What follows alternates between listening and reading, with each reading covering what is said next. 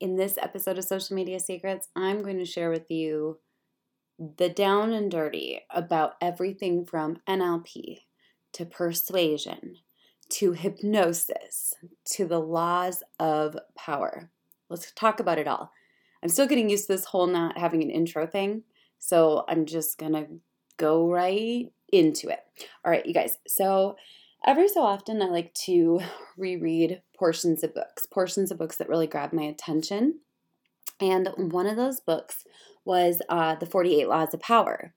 Now, what's really interesting about the 48 Laws of Power is that you might be like, why in the world did Rachel read it? Well, let me first tell you what it is. It is a book that is basically the entire teachings and thought patterns of like a sociopath or a psychopath.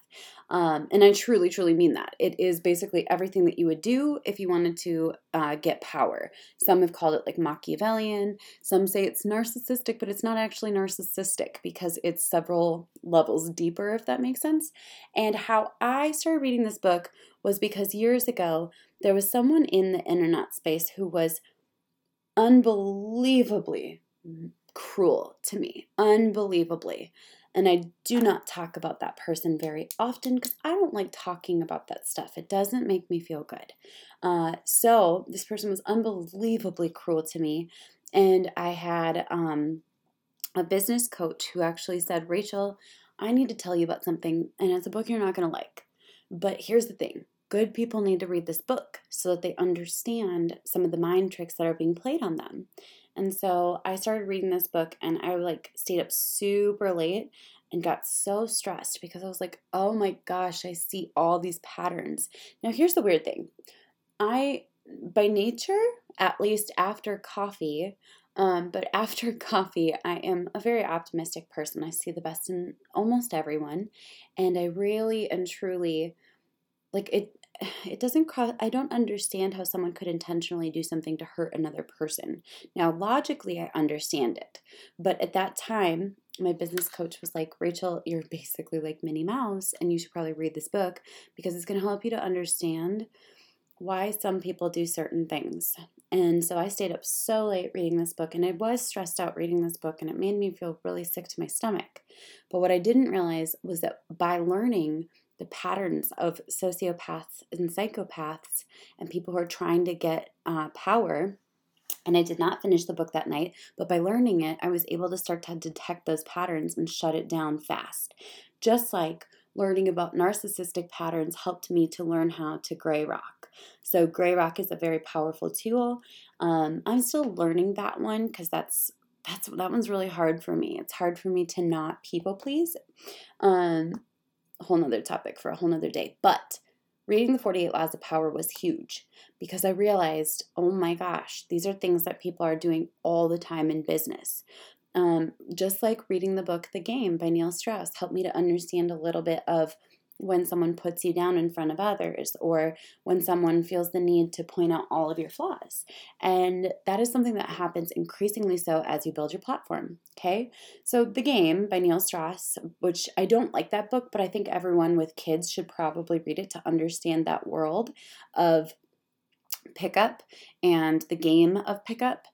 I think that that's really important. So The Game, 48 Laws of Power, all of those things are not that different than NLP, persuasion, and hypnosis. Now, I'm fascinated by all of those things, especially like hypnosis, because growing up, my dad was a pastor, and my parents always made it sound like hypnosis was evil. And then as I got older, my dad was like, hypnosis is something that only you allow. And I was like, what? That's so crazy. So the truth is, everything from micro commitments to NLP to persuasion to hypnosis to laws of power to negging, like all of those things only work if you let them.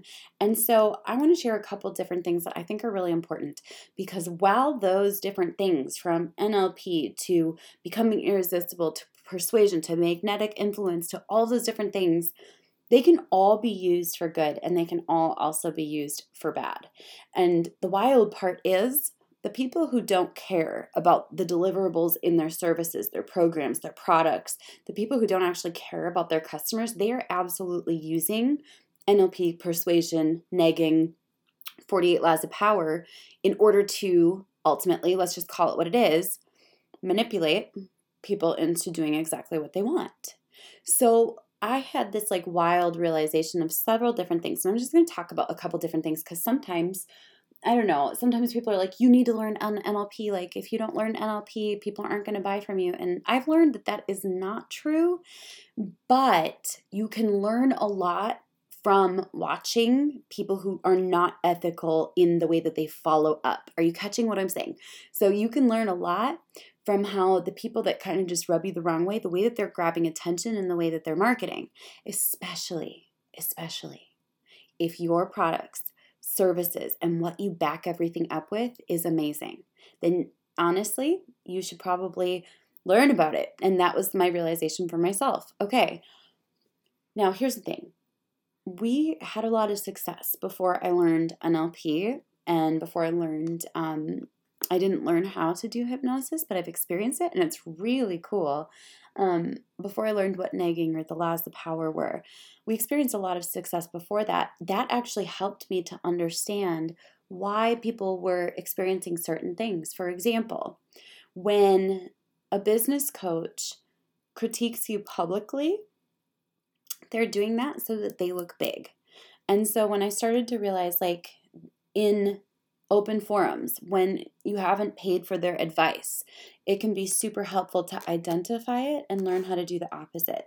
So for example, and I do my best to do this, when I am mentoring people, my big thing is I'm going to praise them publicly in their on their profiles. I'm going to encourage them. I'm going to say, good job, this is awesome. They're never going to get the critique of how to do it better publicly because that's a manipulation technique. So I truly believe that every person who believes in their products and services, you can learn so much from learning the exact tools that people are using for bad and using for greed and using to belittle others and using for power. So it's actually been a really interesting progression. And now there are almost times where I'm like, I wish I could not see it anymore and not see these patterns everywhere I go. But for example, people will oftentimes, if they haven't gotten my attention in a while, they'll nag me, which is to put me down in front of everyone else on social media because they're wanting attention. And so I shut that down so fast. And the same thing is true sometimes when we work with clients or when we work with customers. If they want more attention, the way that they know to get it is by being negative. And so you can just learn so much about how people operate by nature. You can learn so much about the manipulation techniques that people have either learned intentionally or inadvertently. The truth is, a lot of the Karen-esque behavior, I don't even like to use the word Karen because I know a lot of Karens that are really nice, but that behavior that is classified as a Karen behavior, a lot of those things are a part of manipulation that have been taught from childhood. So the sooner that you can learn what it is so that you can not only avoid it, but use the ethical patterns within it to support people and bring them into your marketing circle or your sphere of influence, the better, so that you can actually help them.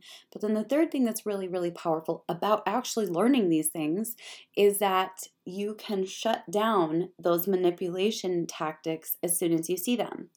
Case in point, I won't ever reveal where or how or when this happened, but we had someone who took portions of my story and twisted it to make it sound like something that wasn't how I shared at all, and wanting to like make it sound like they were basically supporting my entire business. And to make it super clear, they were trying to use that as like a hook to grab my attention back. So I instantly refunded them for everything that they've ever purchased from me to make it clear that that's not something that you're going to use to manipulate me. So these patterns are super helpful to study and to learn and honestly to master so that you can become not just an incredible marketer, but someone who can actually break cycles, because a lot of people are living in these manipulation cycles. So all this to say, do I hate NLP? Do I hate manipulation? Well, when you say manipulation, yes. Do I hate NLP? Do I hate persuasion? Do I hate hypnosis? Do I hate micro commitments?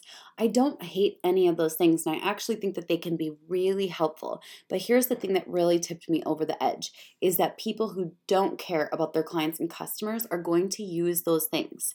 You can use the good patterns within it, and you can skip the ones that are more damaging and shame based. So the ones that are helpful, the ones that get people to take action, you can use those. And then the ones that aren't, you can learn how to shut it down as fast as you can. I hope you've enjoyed this episode of Social Media Secrets. By the way, you guys, we are releasing so many good new YouTube videos that I know you are going to be loving. So head on over to my YouTube channel. We'll link it in the show notes at rachelpeterson.com/show notes. And I will catch you guys in the next episode.